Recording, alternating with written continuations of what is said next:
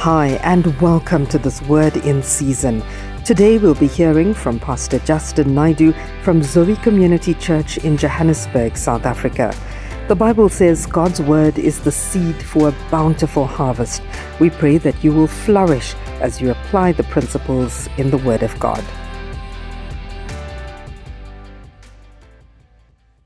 In Genesis chapter 2, we'll read from verse number 1 through to 3.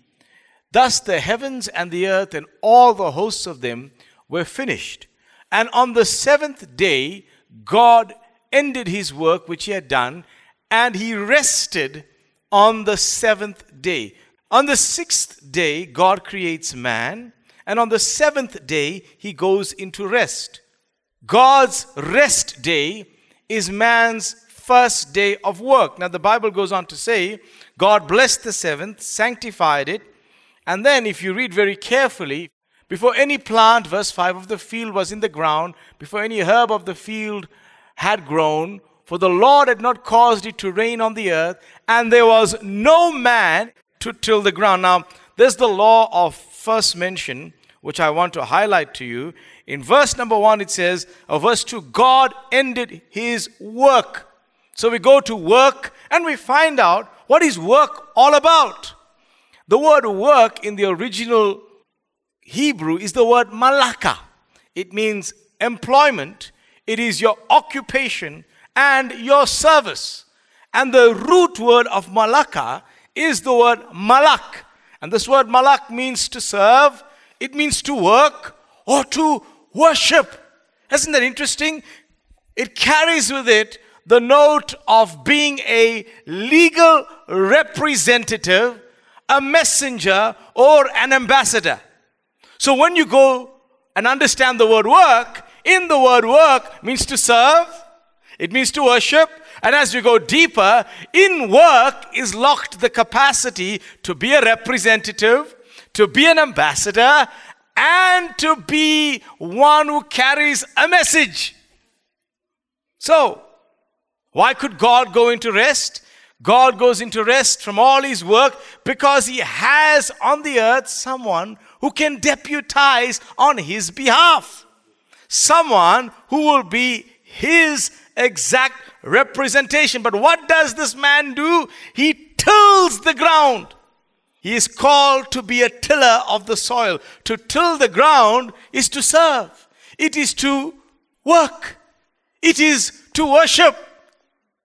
So in your working is not just to earn remuneration, it is to represent. And in representation, there is worship. So your work is worship. Your work is worship. So Adam and Eve have a son. It's amazing. The firstborn son of Adam and Eve is Cain. And guess what Cain does? Like every firstborn son of a father follows in his father's footsteps. He becomes a tiller of the soil. He does the same thing. Because like Adam served God through his work, Cain is the tiller of the soil, something he's learning from his father. Serving God is to come to the understanding that work must become worship. Look at King David. David's work, occupation, and employment was a shepherd. And he made his employment worship unto God. A lot of people today who despise their work. I know it's difficult. Listen, going to work is difficult because you're dealing with large corporations, you're dealing with people who have narcissistic personality disorder, bipolar, and they are all in management.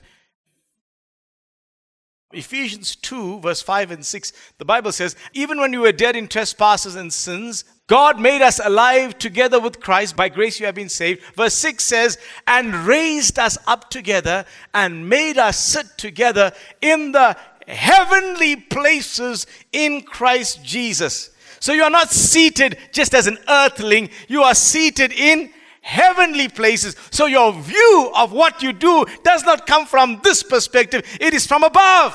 You are born from above. So everything in your journey is about a heavenly perspective.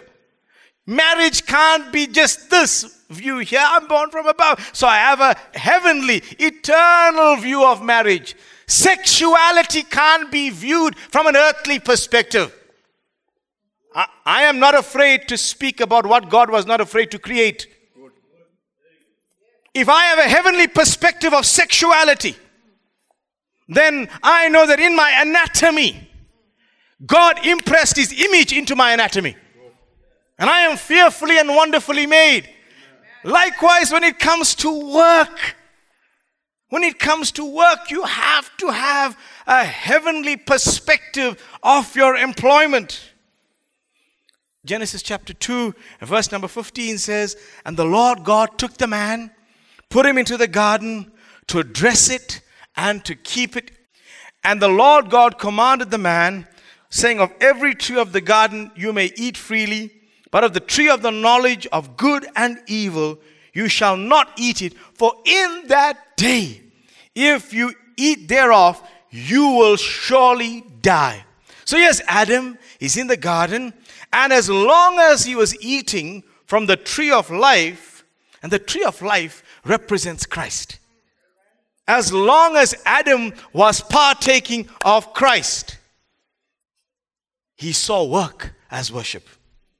The moment he ate of the tree of the knowledge of good and evil, and that is secular humanism, the moment he ate of that tree, the moment he eats of the wisdom that is from below, he begins to experience work from the sweat of his brow.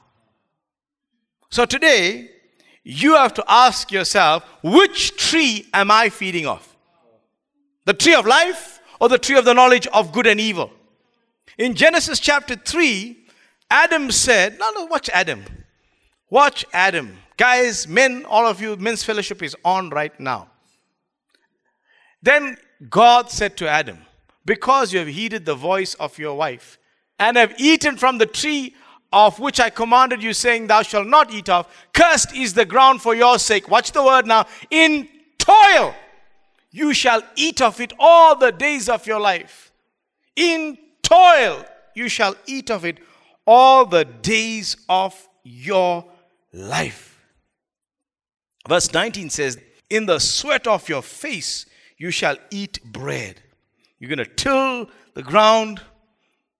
See, when you begin to see work as sweaty, when you begin to see work as arduous, as strenuous, as backbreaking, as tiresome, then sometimes you got to ask yourself this question: am I having a worldly view of work? Because everybody's waiting for Friday. How about waiting for Monday? When we eat of the tree of life, which is our Lord Jesus Christ, or I should say Christ, the eternal Christ, our work becomes service and worship unto God. We are born of the last Adam. We are not born of the first Adam. The last Adam is Christ, and Christ is a life-giving spirit. And his spirit dwells in the sons and daughters of God. Our work will become worship when we understand that the Holy Spirit is within us and he can empower us. Listen to me carefully. Let's begin to look at Genesis 4. There's Cain and there's Abel. Just 4 human beings now on the earth. I don't know, these guys, whether they had a Bible or what, but they understood they had to bring an offering. And Abel also brought of the firstborn of his flock and of their fat. And the Lord respected Abel and his offering. Verse 5 says, but he did not respect Cain and his offering. And Cain was very angry, and his countenance fell. You see, Abel means a breath. That's what it means. His name Abel literally means a breath. And he labors from the breath that is in him. This man, Abel, is offering something that pleased God. Listen to the lens. Abel saw his work as service unto God. This is the mind of a Hebrew. A Hebrew will go to work, and his work primarily is service unto God. Prosperity is a byproduct. If I become rich and wealthy, so. That's why when the Hebrew will go into the field or wherever he is working, he recites the Shema several times a day. He says, "Yo, Israel, the Lord our God is one." He begins to put on all his garments and he begins to pray, because primarily it was not about the remuneration, it was about the representation.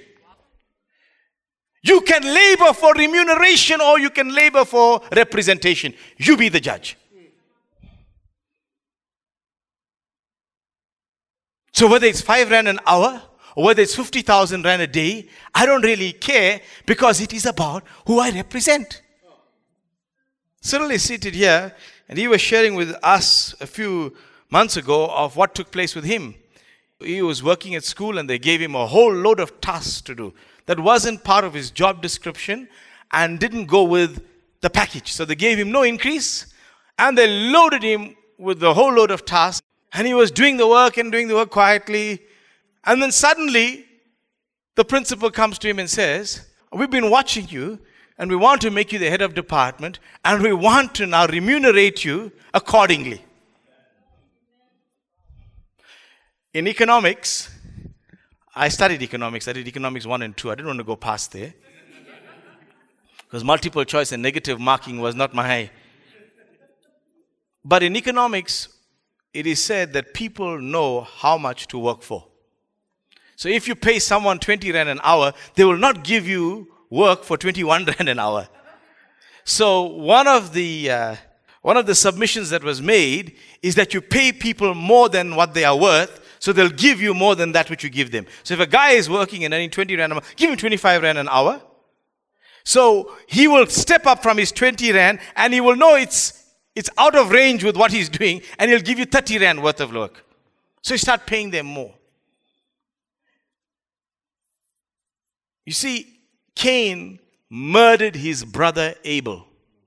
And we murder our brothers with anger, with jealousy, with covetousness, when we don't understand how work is meant to be worship. The anger was because one saw work as worship, the other saw work as sweat.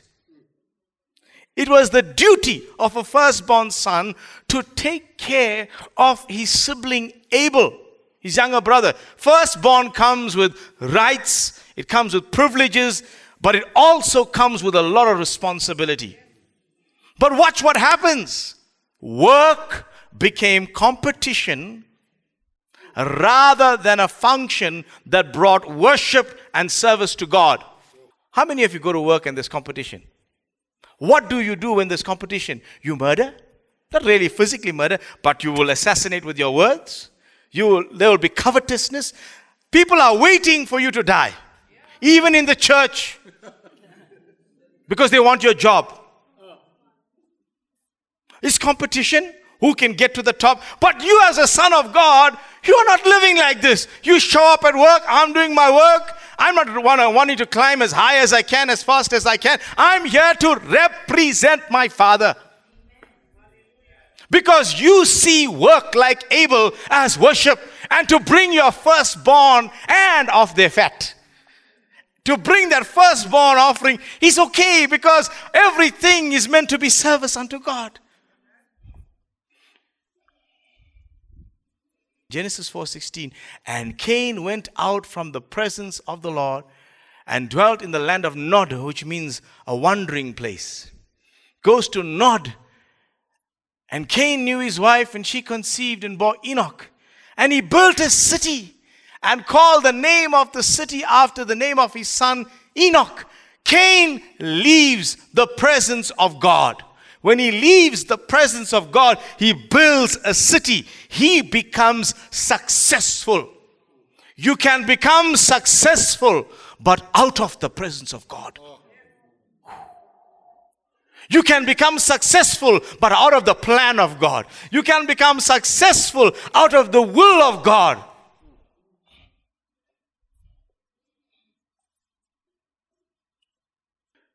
Our work must be from a higher order, a higher understanding, from the presence of God. Same thing happened with the rich fool in Luke chapter 12. Foolish boy in Luke chapter 12. His ground yielded plentifully, but it wasn't worship unto God. He had no riches toward God. That's what the Bible says. He wasn't rich toward God. Jacob understood the principle of work as worship. How did he do it? 14 years you're working for a lady. Jacob served 7 years for Rachel, and they seem but a few days. That's what the Bible says in Genesis 29:20. You see, because he had a love for someone, he was rewarded with nations. Here's another example. Joseph. Joseph saw his work as worship. Look at what Joseph went through in his journey. He never allowed the circumstances that surrounded his work to corrupt his spiritual, heavenly understanding of his work. He was accused falsely. He was despised. But he still experienced divine favor and promotion, not from man, but from the Lord. That's key. Why? Because it was an attitude to serve God in worship. When he comes into Egypt, he gives full expression of work being worship when he brings his family together and he preserves the seed of Christ in that family.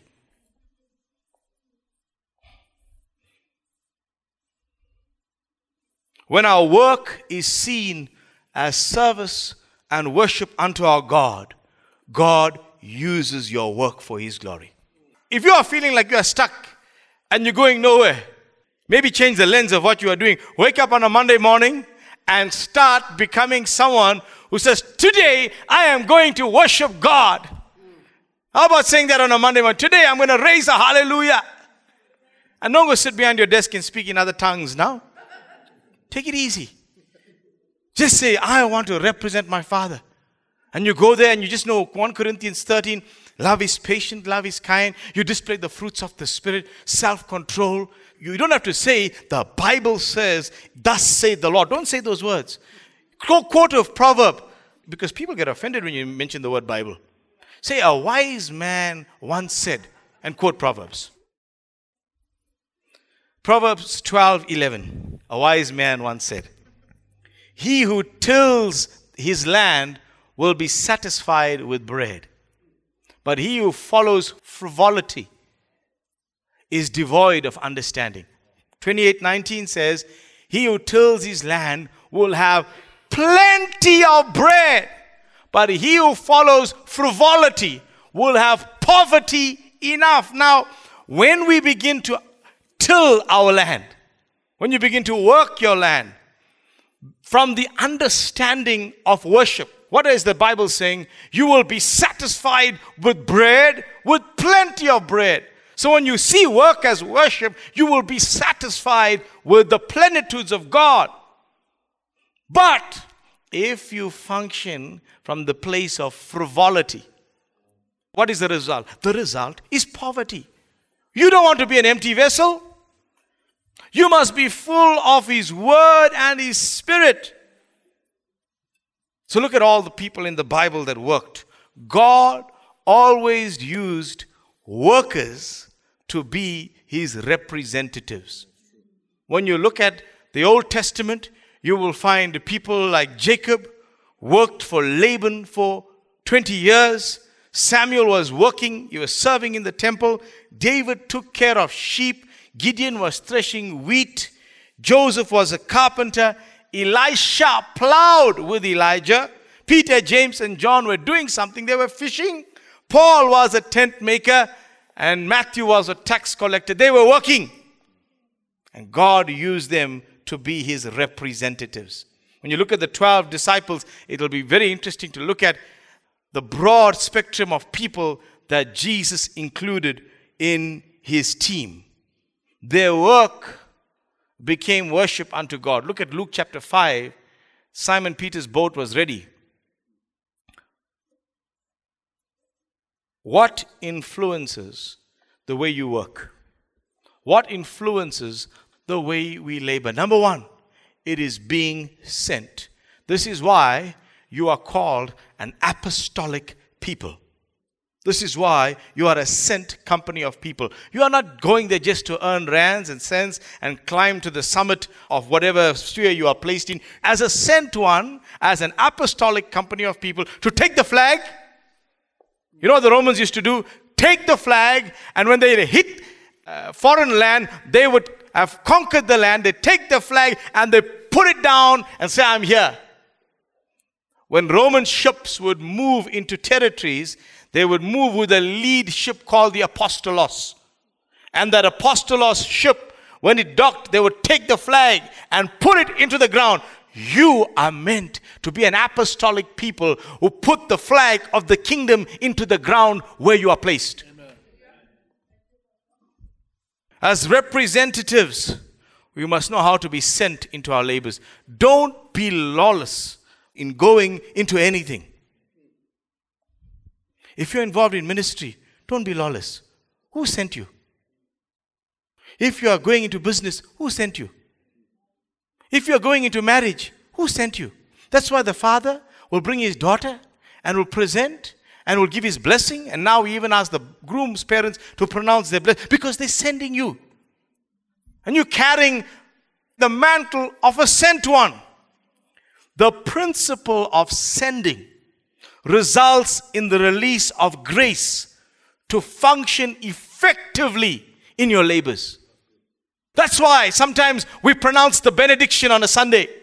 Today I'm going to pray over you and I'm going to commission you that when you show up at work tomorrow, they are going to say, how beautiful are the feet of them who brings good news. We're not just going to function as a lawless people. We're going to go into territories and terrains where we see our work as worship to represent the God we serve. Joshua was sent into battle with the Amalekites. The Bible says, choose us some men, go out and fight Amalek. Tomorrow I will stand on the top of the hill with the rod of God in my hand. Joshua was sent. David was sent. He overcame the lion. He overcame the bear. Ruth was sent into the field by Naomi. The trajectory of your life can change by the apostolic sending you receive. Do you guys want to go to work tomorrow, sit behind the desk, work for a few hours, earn a few bucks and go home? Even if it's a 7-figure salary per month, is that what your life is going to be about? Or is it going to be as one who is sent by God? Like Ruth in the field. Do you know Ruth's being sent into the field, reached a consummate moment when she owned the field. Some of you are working in places and you don't know that God can give you that business. Are your feet the feet of a sent one? And the Bible says in Mark 16:15, go into all the world and preach the gospel to every creature. Now you are thinking going into the world to preach means you have to be wearing a suit and tie, standing behind a pulpit. And Reformed theologians, some of them have this view that they can put out, and it's good to have an open air and preach. But he says, go into all the world. The world is the different vocations that we are involved in. Go into these worlds. There is the world of commerce. There is the world of education. There is the world of science, the world of music, the world of medicine, the world of, I won't say journalism, but the world of journalism.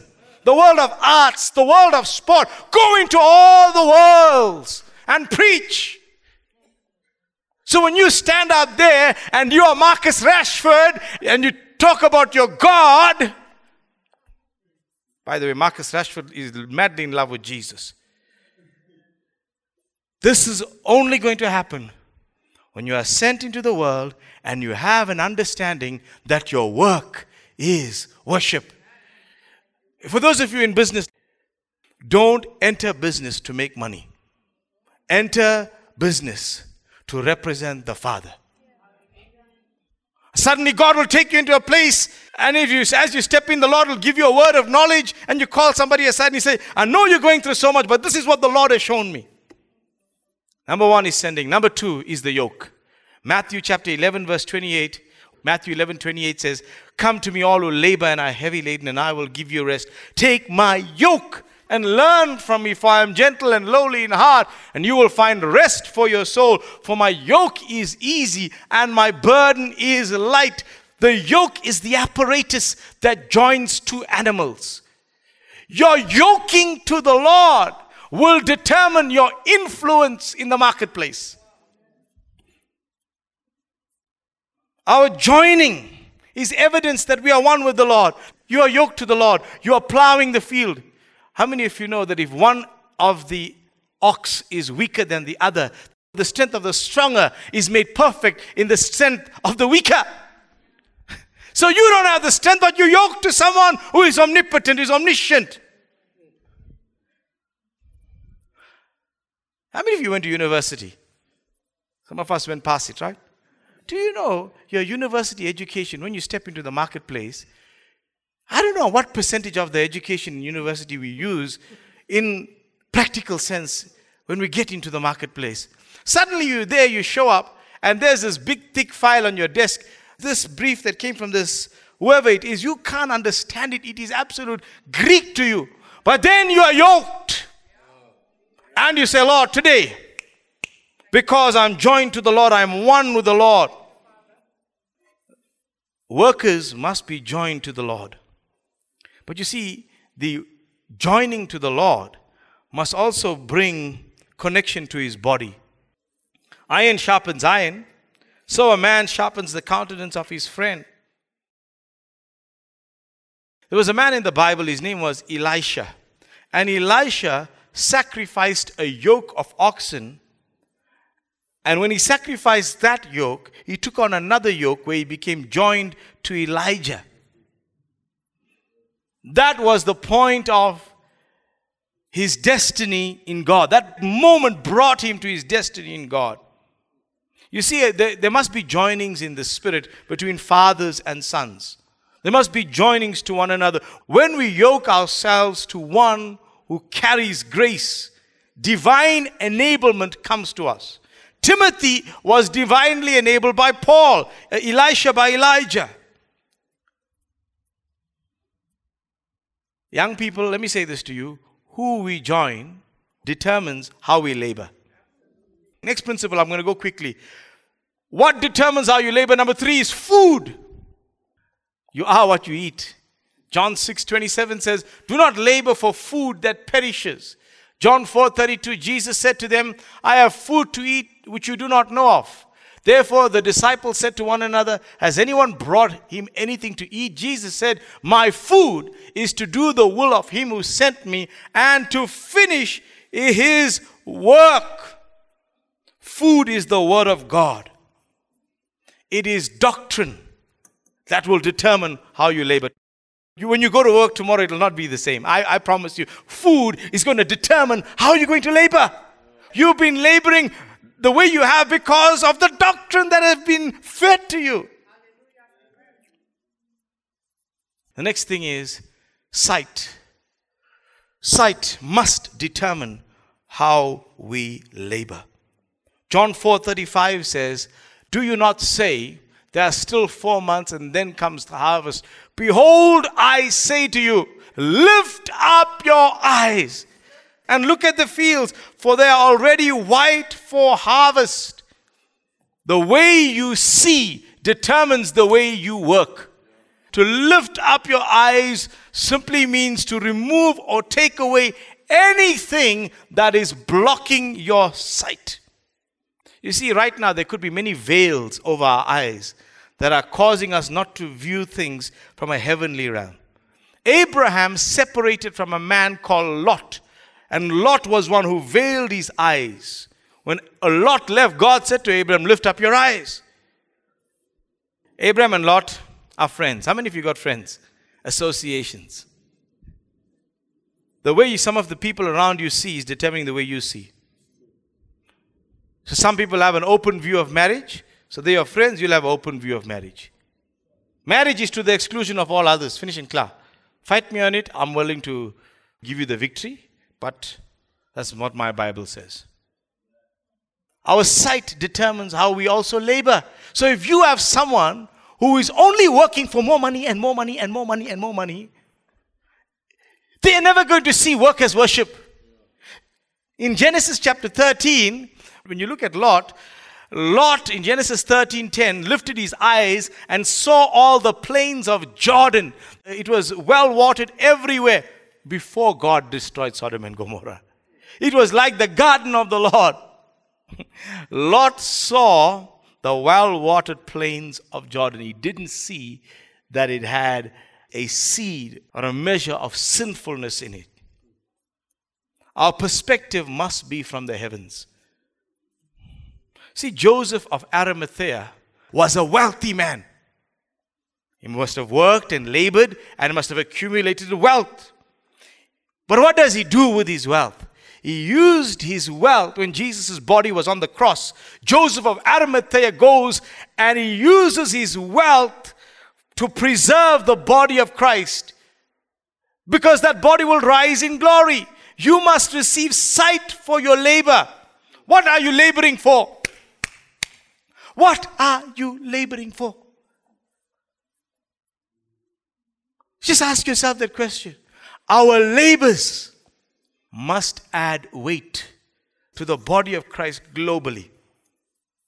God rebuked me on this during the course of the week, because my wife decided that it was time to close the curtain or bring down the curtain on an illustrious, beautiful career at the public broadcaster. And some other college or university offered her a part-time lecturing post. And I was very disturbed. I'll tell you the thing, I was disturbed because they were offering her absolutely nothing to lecture. And you know, when Mel lectures, some of you know about Mel when she lectures, because I received some of them. She takes her whole life and prepares, and you know, she goes big. Now, after she did the first few lectures, I'm thinking, what? This is what they pay. But the Lord rebuked me. He said, no, lift up your eyes. See what I'm doing. I'm forming, I'm squeezing, I'm shaping. Because listen to me, it's a very humbling thing to go from the editor of SABC with all of your titles, and then to just, when you leave work and go into something else, sometimes the ground up is very difficult. But you need sight. You need sight for the labors. And lastly today, I'll close with this, my first close. What determines how you labor? It is a rhema word from the Lord. You can toil from the sweat of your brow, or you can labor from the rhema of God. In Luke chapter 5, the Bible says, then Jesus got into one of the boats, which was Simon's, and asked him to push out a little from the land. And he sat down and taught the multitudes from the boat. When he had stopped speaking, he said to him, launch out into the deep and let down your net for a catch. But Simon answered and said to him, Master, we have toiled all night. Maybe you are toiling all night by the sweat of your brow. You are rowing and rowing and rowing, and you're not going anywhere. We have caught nothing. Then he says, nevertheless, despite my knowledge of seas and tides and the understanding of all that goes on here, I will heed your word. At your word, I will let down the net. The Bible is saying, so when they had done this, they caught a great number of fish, and their net was breaking, so they signaled to the partners in the other boat. Simon labored from his experience as a fisherman. But when a rhema of God comes to you, when a dabar comes to you, that will determine the profitability of your labor.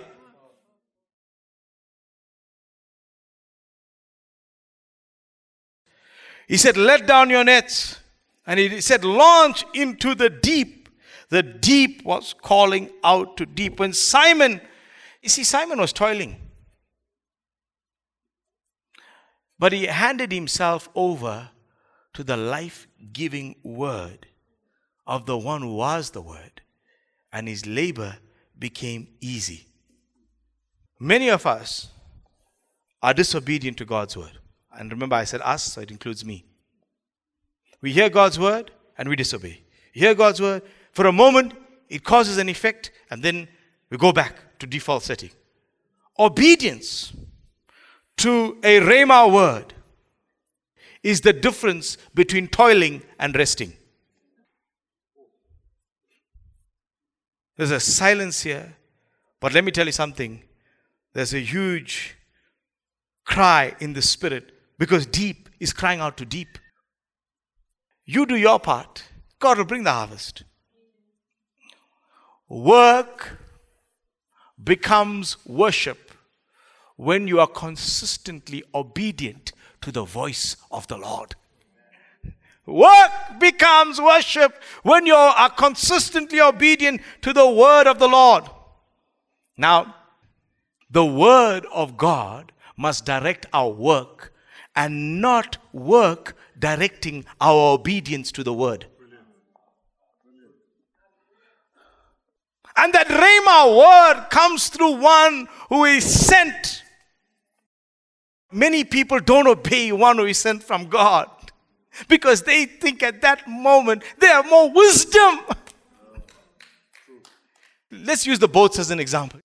Who's on your boat? Jesus was on Peter's boat. He was sent. He was on another boat. And whilst he was on another boat, the boat was in a storm. But there was one who was sent from God and he was sleeping in the boat. He just gets up and he says, "Peace, be still." Another time these people were rowing. I think it's in John chapter 6. And they were caught in a storm. But Jesus gets into the boat, and the moment he gets into the boat, they are at land. In Acts 27, Paul was on a boat. And he said to them, "Men, I perceive this journey will end in disaster." But they didn't listen to Paul. They chose to listen to the captain of the ship and the owner of the ship. Because Paul, you know nothing about the seas and fishing and tides. You know nothing about sailing. You stick to your doctrine. Pastor, you stay right where you are. I will do as I please. And the boat broke into pieces. But because of Paul's presence on the boat, no life was lost. You can have Jonah on your boat. And Jonah can cause your boat to be in a chaos. Who's on your boat? Do you have one sent from God who gives you the word of God to preserve you in the time of crisis?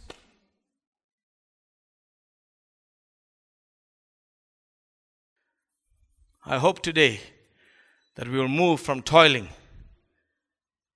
to resting because of our obedience to the word of God. It's been so great having you with us. We'd love to meet you in person at our Sunday services. Please feel free to join us at 9 a.m. at 43 Lotus Street, Gallo Manor, Sandton.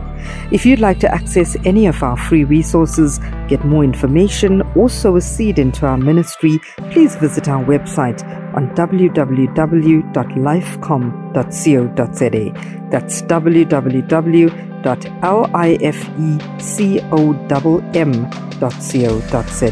You can also subscribe to Pastor Justin Naidoo on YouTube or find Zoe Community on Facebook and Instagram.